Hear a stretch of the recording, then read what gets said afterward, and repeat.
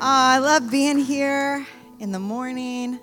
Yeah, it was raining when we woke up, but it was also Sunday, and it's a good day. And I already feel like this is what I love about church is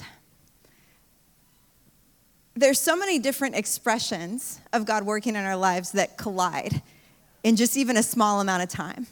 We're praying, and there's some heavy moments of grief and loss that we're bringing comfort to each other.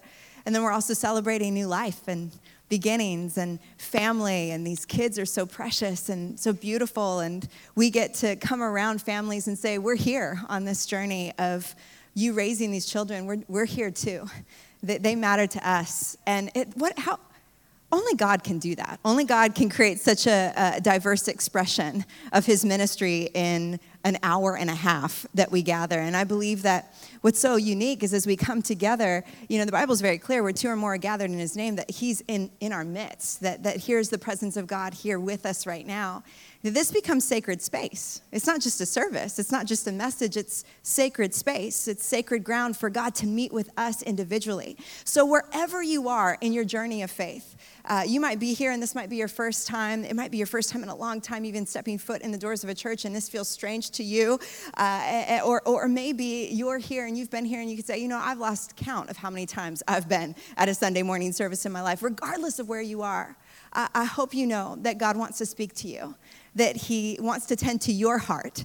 He wants to reveal his deep love to you. And the greatest thing of all is that as we enter into the next few minutes that we have together and we unpack some of God's word this morning, he can actually take one message and make it something that's deeply personal and revolutionary for every single one of us. Again, only God could do that.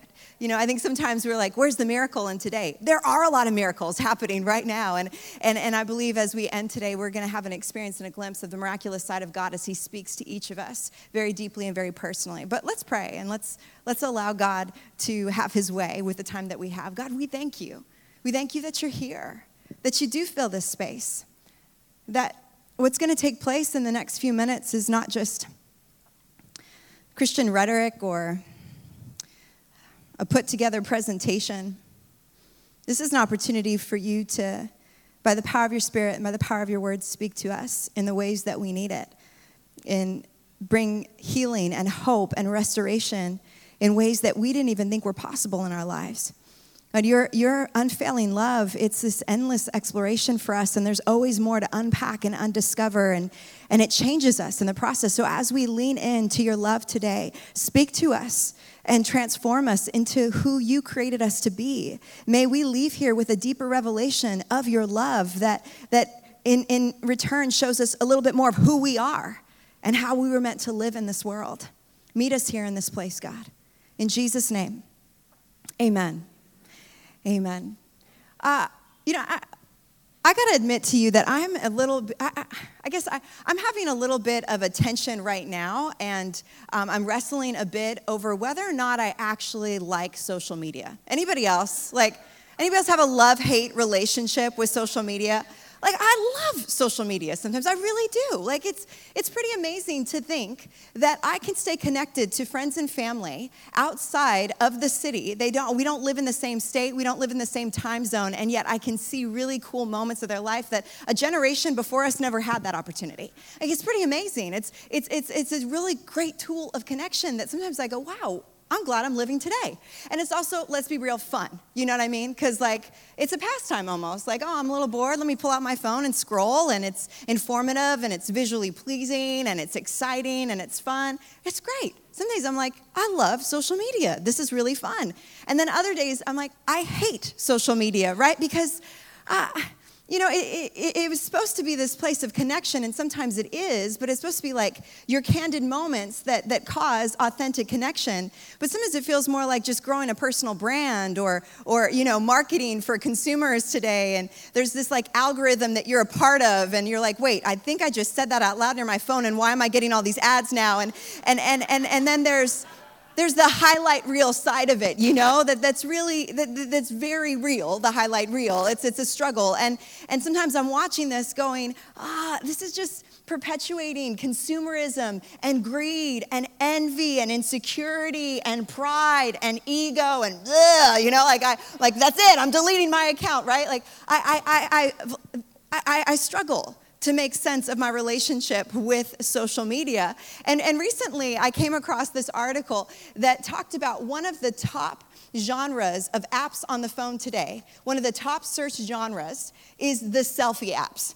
Yes, the selfie apps is the most searched. It's one of the top searched. And it's designed to essentially Photoshop our candids. Apps like Airbrush advertise this. So you want a few blemishes cleared, your teeth whitened, a few problem areas enhanced, and the perfect filter to show off that wild background? Take care of it all with Airbrush. Or how about Facetune 2's claim? The tool that sets Facetune 2 apart from other free selfie editing apps is its live editing features, which automatically detects facial features, allowing you to change the shape of your eyes, lips, and nose while using the app camera. After you take your selfie, you can change the curve of your smile, the size of your jaw, the width of your face, resize features, use filters, and more. Really? Really? I mean, listen, I am not anti taking time to capture a moment and make it look good, and I don't think that filters are necessarily the enemy here, but with all the, photoshopping and editing and correcting and enhancing, how much of the photo is actually us anymore, right? And where does it end?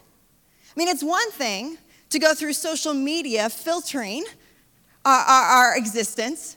It's another thing when it goes beyond here into our real lives. Driven by the need to be accepted and applauded, to be liked and appreciated, we're willing to alter our appearance, our personality, our beliefs, our convictions. We'll start to aspire to certain milestones in our life. We'll start to hang out with certain crowds of people. We'll start to dress a certain way. We'll start to laugh at certain jokes. We'll start to aspire to be like certain people and inspire ourselves with certain kinds of dreams, all in an effort not just to make a best selfie, but the best self. The problem with filtering our way through our existence in a ploy to be liked and accepted is that, come on, let's be real, it's exhausting. It's exhausting because it's a task that never has an end. You never know whether or not you've arrived. You keep going back to doing the same things, accomplishing great moments of your life, looking good, getting enough likes, but still inwardly going, what do you think of me? Do you respect me? Do you admire my choices? Do you really want me to be around? Did you like the way I handled that situation? Did you like the way I did that presentation? The list goes on and on and on. And after a while, we begin to filter our honesty and vulnerability. So we begin to think things like, well, I couldn't really let people know that I'm struggling with this because if I did, well, then they would look at me differently. I couldn't possibly let people know that this is what's really going on in my marriage or my finances or my health or that happened in my past or that's currently what I'm doing because if I did, they would treat me differently. I can show parts of me to the world, but only the ones of my choosing. There are some parts that are better left hidden. Now this survival instinct to hide and cover up, to filter and mask is not a new one for humanity. It didn't come around with the invention of social media. In fact, from very close to the beginning of humanity, this survival instinct existed. At the very beginning, in Genesis, we see that God created man and woman, Adam and Eve, and man, did they have it good. They lived in paradise, absolute paradise. They were in complete harmony with each other. They lived in perfect peace. They were experiencing absolute joy. They were walking with God in the Garden of Eden. And the Bible says that they were naked when they did this, which is interesting, to say the least. It's a little bit scandalous, even a bit funny, but once we can get past the middle school giggles, we understand that there is a beautiful picture that God is painting about how he intended humanity to live in a filter-free existence. One where you can be completely yourself and completely loved, completely honest and completely accepted. God never designed us to live in hiding. He created us to live perfectly in his perfect love. But then, we know the story. Sin entered the picture. Adam and Eve disobeyed God. And We're about to read how their story unfolds in Genesis chapter 3. But I hope we can understand it's not just their story that unfolds, but it's ours as well. I'm going to read from the Message translation because I think it really unpacks the story in a unique way. Why don't you join on the screens? I think we're going to have it here to read together. It says, "Now the serpent was more crafty than any of the wild animals the Lord God had made. He said to the woman, 'Did God really say you must not eat from any tree in the garden?' The woman said to the serpent, 'We may eat fruit from the trees in the garden, but God did say you must not eat fruit from the tree that is in the middle of the garden, and you must not touch it or you will die.' 'You will not certainly die,' the serpent said to the woman. 'For God knows that when you eat from it, your eyes will be opened and you will be like God, knowing good and evil.' When the woman saw that the fruit of the tree was good for food and pleasing to the eye and also desirable for gaining wisdom, she took some and ate it. She also gave some to her husband who was with her, and he ate it. Then the eyes of both of them were opened, and they realized they were naked. So they sewed fig leaves together and made coverings for themselves. Then the man and his wife heard the sound of the Lord God as he was walking in the garden in the cool of the day. And they hid from the Lord God among the trees of the garden. But the Lord God called out to the man, 'Where are you?'" It's always a good question for God to ask. He answered, "I heard you in the garden, and I was afraid because I was naked, so I hid." And he said, "Who told you that you were naked? Who told you that you were naked? Have you eaten from the tree that I commanded you not to eat from?" The man said, "The woman you put here with me, she gave me some fruit from the tree, and I ate it." So it started even way back when. Okay. Then the Lord God said to the woman, "What is this you have done?" The woman said, "The serpent deceived me and I ate." So the Lord God said to the serpent, "Because you've done this, cursed are you above all livestock and all wild animals. You will crawl on your belly, you will eat dust all the days of your life, and I'll put enmity between you and the woman, and between your offspring and hers. He will crush your head, and you will strike his heel." To the woman he said, "I will make your pains in childbearing very severe. With painful labor you will give birth to children. Your desire will be for your husband, and he will rule over you." To Adam he said, "Because you listened to your wife and ate from the tree about which I commanded you, you must not eat from it. Cursed is the ground because of you. Through painful toil you will eat food from it all the days of your life. It will produce thorns and thistles for you, and you will eat the plants of the field. By the sweat of your brow you will eat your food until you return to the ground, since from it you were taken. For dust you are, and to dust you will return." Adam named his wife Eve because she would become the mother of all the living. And then the Lord God made garments of skin for Adam and his wife and clothed them. He made garments for them. And the Lord God said, the man has now become like one of us, knowing good and evil. He must not be allowed to reach out his hand and take also from the tree of life and eat and live forever." So the Lord God banished him from the Garden of Eden to work the ground from which he had been taken. After he drove the man out, he placed on the east side of the Garden of Eden cherubim and a flaming sword flashing back and forth to guard the way to the tree of life. Adam and Eve sin, and suddenly they feel the urge to cover up and hide. Sin entered the picture, and with it came a brand new experience for humanity, one that up until this moment, Adam and Eve had never known: shame. And from this moment on, all of humanity has had to deal with the same thing. When sin entered the picture, it became a human issue. Same goes for shame. None of us are exempt. Now, what's really interesting about shame is that shame goes a bit further than just telling us that we did wrong or that someone else did wrong. It tells us we're wrong, that there's something deeply wrong with us. It comes in a number of different forms, but every single one of us at some point in our lives will think something like this. There's a wide range of shame-induced thoughts that we can think. Like, I'm not good enough, I'm not talented enough, I'm not strong enough, I'm not pretty enough, I'm not man enough, I'm too ugly, I'm too fat, I'm too messed up, I'm too dysfunctional, I'm too complicated, I'm too shy, I'm too weak, I'm too strong. I'll never make my dad proud. I'll never be as good as this person. I'll never be able to accomplish this. I will always struggle with this. I will always let people down. I will always be let down by people. The list goes on and on and on. And just like Adam and Eve hid and found a way to cover up we do the same. Except we've elevated from fig leaves. Now our masks just look a little bit different. For some of us, it looks like being the responsible one. For some of us, it looks like having our act together. For some of us, it looks like being the most attractive person in the room. For some of us, it looks like being the overachiever. For some of us, it looks like being the perfectionist. For some of us, it looks like acting like we don't care about anyone or anything. For some of us, it looks like being the person who's chasing down that dream. For some of us, it looks like the one who gets the girl. For some of us, it looks like getting that person to notice us. For some of us, it looks like being the rebel. For some of us, it looks like being the boss. For some of us, it looks like being the bully. For some of us, it looks like making everybody else happy. For some of us, it looks like making everybody else laugh.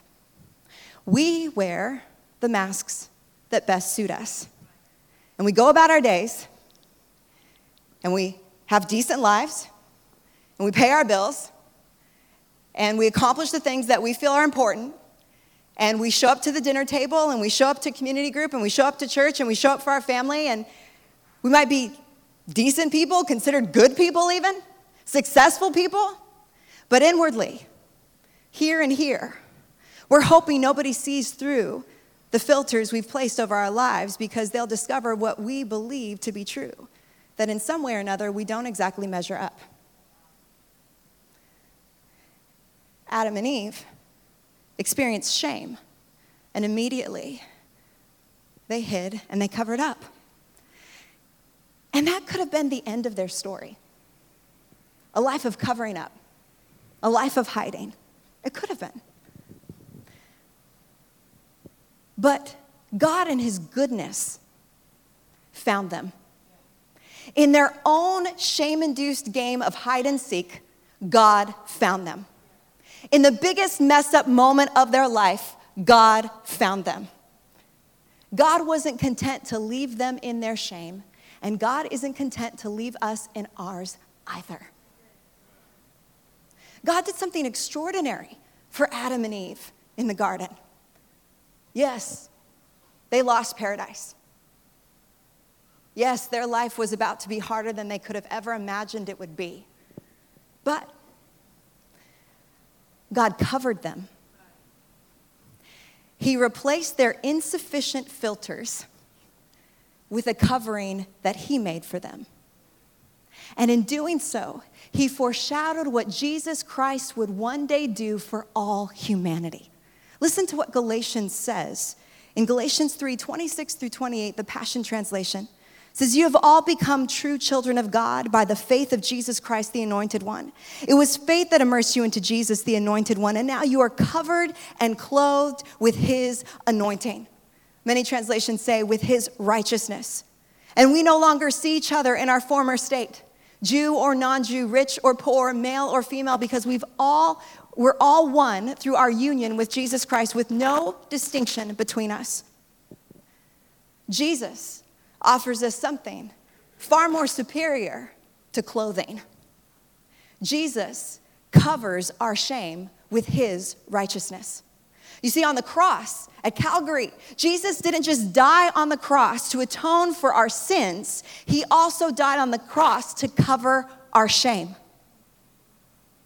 In fact, in the Old Testament, Isaiah prophesies of what Jesus will one day do for us when it comes to this issue of shame. And in Isaiah 61:7, he prophesies this: "Instead of your shame, you will receive a double portion. And instead of disgrace, you will rejoice in your inheritance. And so you will inherit a double portion in your land, and everlasting joy will be yours." Friends, only Jesus can cover our shame.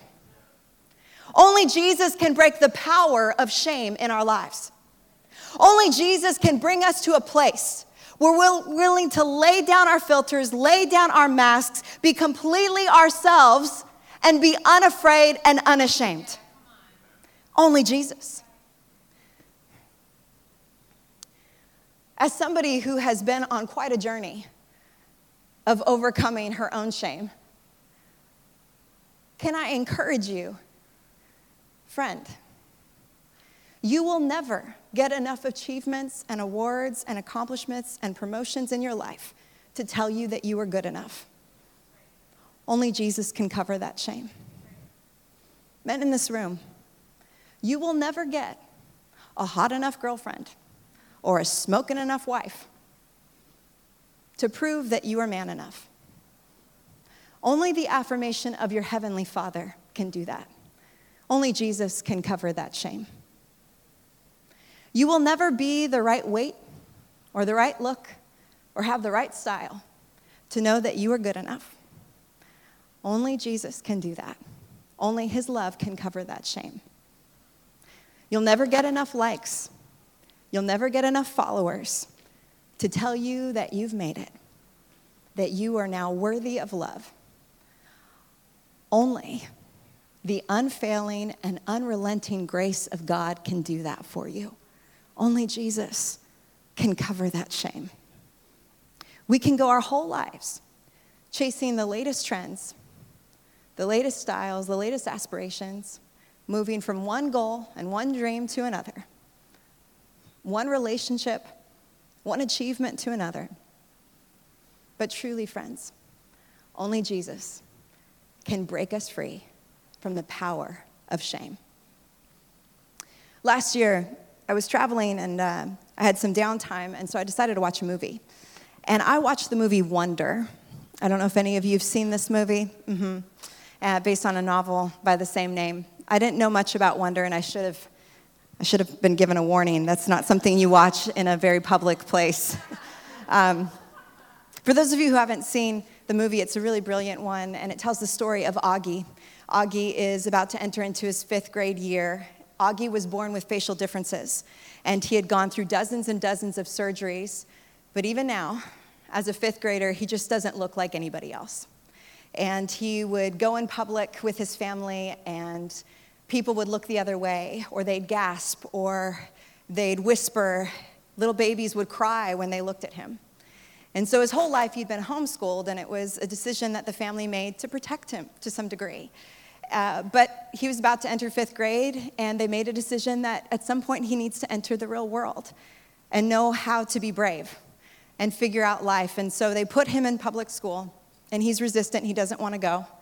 And it's a really hard year for him. There's a lot of ups and downs. He has to figure out who he is. He has to learn how to be brave. He has to sort through what are real friendships and what aren't. He has to deal with an immense amount of bullying. And there's some days that are really hard for him. And on those days, he'd come home, and immediately he would look for his most prized possession. It was an astronaut helmet. He was into space. He loved space. And so a friend for Christmas gave him this astronaut helmet. But the real reason he loved it is because on the really bad days, he could just put the helmet on, and he could go out in public, and nobody stared at him. They just thought he was another ordinary kid playing pretend. But one particular day, he goes home, he's immediately running, searching for his astronaut helmet, and it can't be found. It sends the whole family in chaos. They're all looking for the helmet, and it's gone missing. Now, fast forward to the end of the school year. Those of us who watch the movie, we know that he's overcome a lot by the end of the year. Oh, he's the true hero of the story. He's brave, he's bold, he's compassionate, he's generous. He has a quiet, strong strength about him. And it gets to his graduation day. And his dad's helping him fix his tie. And his dad says to him, "Hey, Augie, I got to tell you something, but I don't want you to be mad at me." And he goes, "What?" And he said, you know your helmet?" He's like, "Yeah." He's like, "It's been in my office." And immediately Augie gets so mad. "What? Why would you do that? That's my most favorite thing in the world." And he said, I know. It's just you were wearing it so often. And I know you don't always like your face. But I'm your father, and I love your face, and I miss seeing my son's face.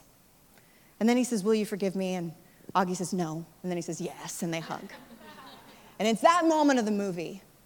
I'm sitting on the plane, and I've lost it. I am a wreck, you know? People are like, "Are you okay?" I'm like, "Don't look at me," you know, it's just happening. Because it so encompassed the heart of God. Isn't that like our Heavenly Father? To say, I know you prefer to wear your masks. I know you prefer to wear the filters. I know all the thoughts. I know every thought of your heart. I know sometimes you don't like what you see. But I'm your Father, and I love what I see. So would you trust me enough to lay down the masks, to lay down the filters, and to let me bring healing to those places of shame? Let a father's love bring healing in a way that you've never experienced before. God met Adam and Eve in the garden because he wasn't content to leave them in their shame. In fact, God asked them a question that I believe that the Spirit of God is asking each of us here in this place this morning as well. Who told you you were naked? Who told you? Who told you you weren't good enough? Who told you you were undeserving of good things? Who told you you weren't worth it? Who told you you were a failure? Who told you you were a mess up? Who told you you were a phony? Whose words are you building your self-worth on? Some of you know part of my story, but I grew up in a home where I had a really hard relationship and a difficult relationship with my dad, especially into my teen years and my early 20s. My dad was an alcoholic for the first chunk of my childhood, and it caused a lot of dysfunction and a lot of pain in our home. I loved my dad. I always loved my dad. But by the time I was a teenager, I was angry at the dysfunction. I was angry at the choices he'd made. I was resentful. And we started to engage in a lot of fights in those years. And I remember one fight in particular when I was 16. And I should say that God has brought tremendous healing to our relationship now. And it's a really strong one. God's good. It was a long game of reconciliation, but he does restore all things. But when I was 16, I remember one conversation in particular, one really heated argument happening in our kitchen. And I was, I'm sure, being disrespectful. I know, I was a teenager, I'm sure. And I said something to him, and he looked right at me in complete anger. He didn't yell, it was actually this quiet but very sure statement. He said, "You are too strong-willed, and I feel sorry for the man you marry." And I remember leaving that conversation, and I thought to myself, I'm never going to let my dad know that that stung. I act like it didn't care. I went about my life. I'm never going to think about it again. But that night when I tried to go to sleep, that's all I could keep replaying in my head. And I'll tell you what, for the next 15 years of my life, I really believed that there was something wrong with me. I believed I was too strong. I believed that there was something off-putting about me, that there was something that made loving me difficult. And it wasn't until in my early 30s when I began to really open some of those very hidden and secluded places of my heart to the healing love of Jesus Christ that in a very similar way, I felt the Spirit of God say to me, I want to go there. You've been hiding it, but let's go there. Who told you you were too strong? Who told you you were too much? Who told you it would be difficult to love you? Who said these things? And he began to show me that I was building my self-worth on careless words spoken in the heat of a moment. And I had a choice to make. Would I build my life on the truth of what God says about me or on the truth of careless words? And I began to study for myself and open my heart to the reality that God has something very different to say about me. Something that is way more exciting, by the way, and fulfilling and empowering and liberating and healing. That I am a child of God. That I'm fearfully and wonderfully made. That I'm the apple of his eye. So let me ask you again, as someone who understands shame and the power of it in our lives. Who told you? What parent, what teacher, what coach, what stranger, what boss, what ex, what YouTube video, what billboard, what magazine cover, what regret, what trauma, what abuse, what mistake, what subtle or blatant insecurity is telling you that you need to hide. It's telling you that you aren't good enough. It's telling you that you aren't deserving of the full measure of God's grace that liberates and sets free.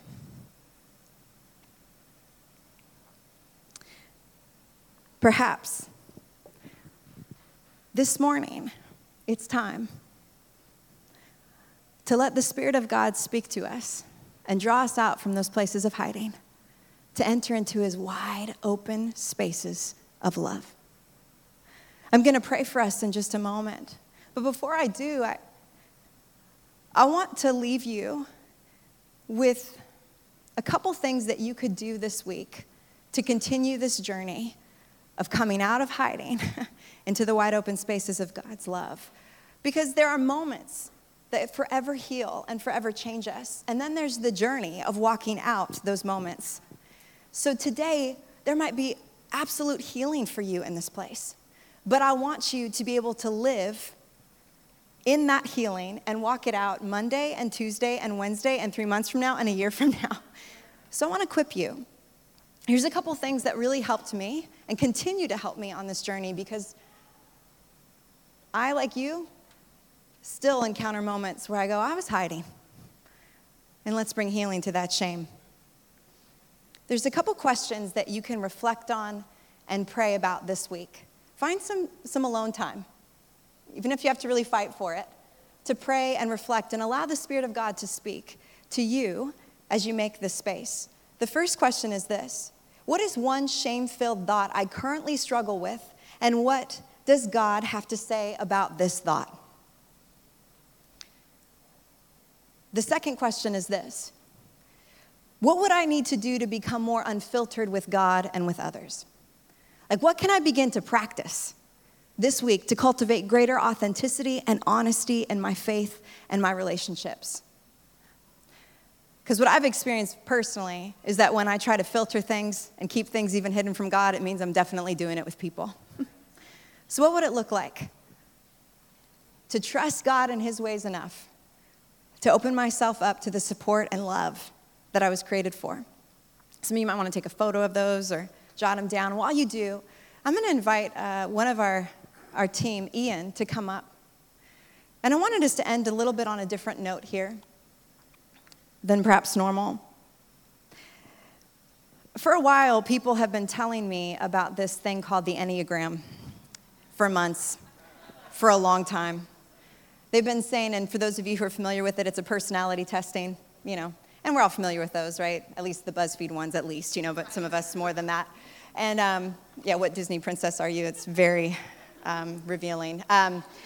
But there's all kinds of different personality tests, and and I've done quite a few over the years, and everybody's been telling me, you got to check out this one. This one, man, it's different than the rest. It's so exciting. It's like they know you and all this stuff. And I'm kind of skeptical. I'm like, if you've done one, haven't you done them all? I don't know. So I put it off. And I did really, because everybody was talking about it, it almost made me want to not do it. Anybody willing to admit that? There's not a really great reason, but I was like, nah, I'm not going to do it then. All the cool kids are. I'm way cool, so I don't do it, whatever. So I did it. I finally did it because I said I would. I got around to it. I took the test, and it was all right, I don't know if it was mind-blowing for me, but it's like another personality test. But then somebody else told me after I said, yeah, I finally took the test, they said, oh, you've got to listen to this song. And I said, what are you talking about? And apparently there's an artist who did a whole album, and every song is dedicated to one of the different personality types. And I got to tell you, when I heard that, I went right back to my hating. Inside I was like, oh, that's a little cheesy. And how could somebody possibly know all the personality types? I'm like, this guy, he's smart, because he's like, Enneagram's doing well, I'm gonna make an album. You know what I mean? That's what I was like, marketing genius, but I don't know. This is where my brain goes, right? Of course I don't say this because you're trying to be polite. You're like, that's so cool, I'm gonna check it out, Send me the link. And so I'm like, no, I never realized it is. So this week though, I have no idea why, but this week in particular, while I'm preparing this message, God's funny that way, I was like, I'm gonna listen to that song. I'll have a good laugh over it, it'll be fine. And I started to listen. And 4 minutes later, I'm bawling in my bed. The Spirit of God is speaking to me. One, I'm repenting from my hate-ism, but also, is that a word? I don't know. But also just, the Spirit of God really spoke to me. Because I realized how much of that song was about shame. And so, Ian is going to sing this song. And maybe you'll cry, maybe you won't. It's not really about that. But I pray that you would just make space in the next couple of minutes of this song to let the Spirit of God speak to you, to really reflect on this message and let God speak to perhaps some of those places where shame has been calling the shots, to bring his healing and his hope and his restoration. And so we're going to have the lyrics available as well, not to sing along to, but just so you can really take in the words of this song. And again, let the Spirit of God minister to you. And then I'll come up afterwards and pray. But Ian, I'll let you take over.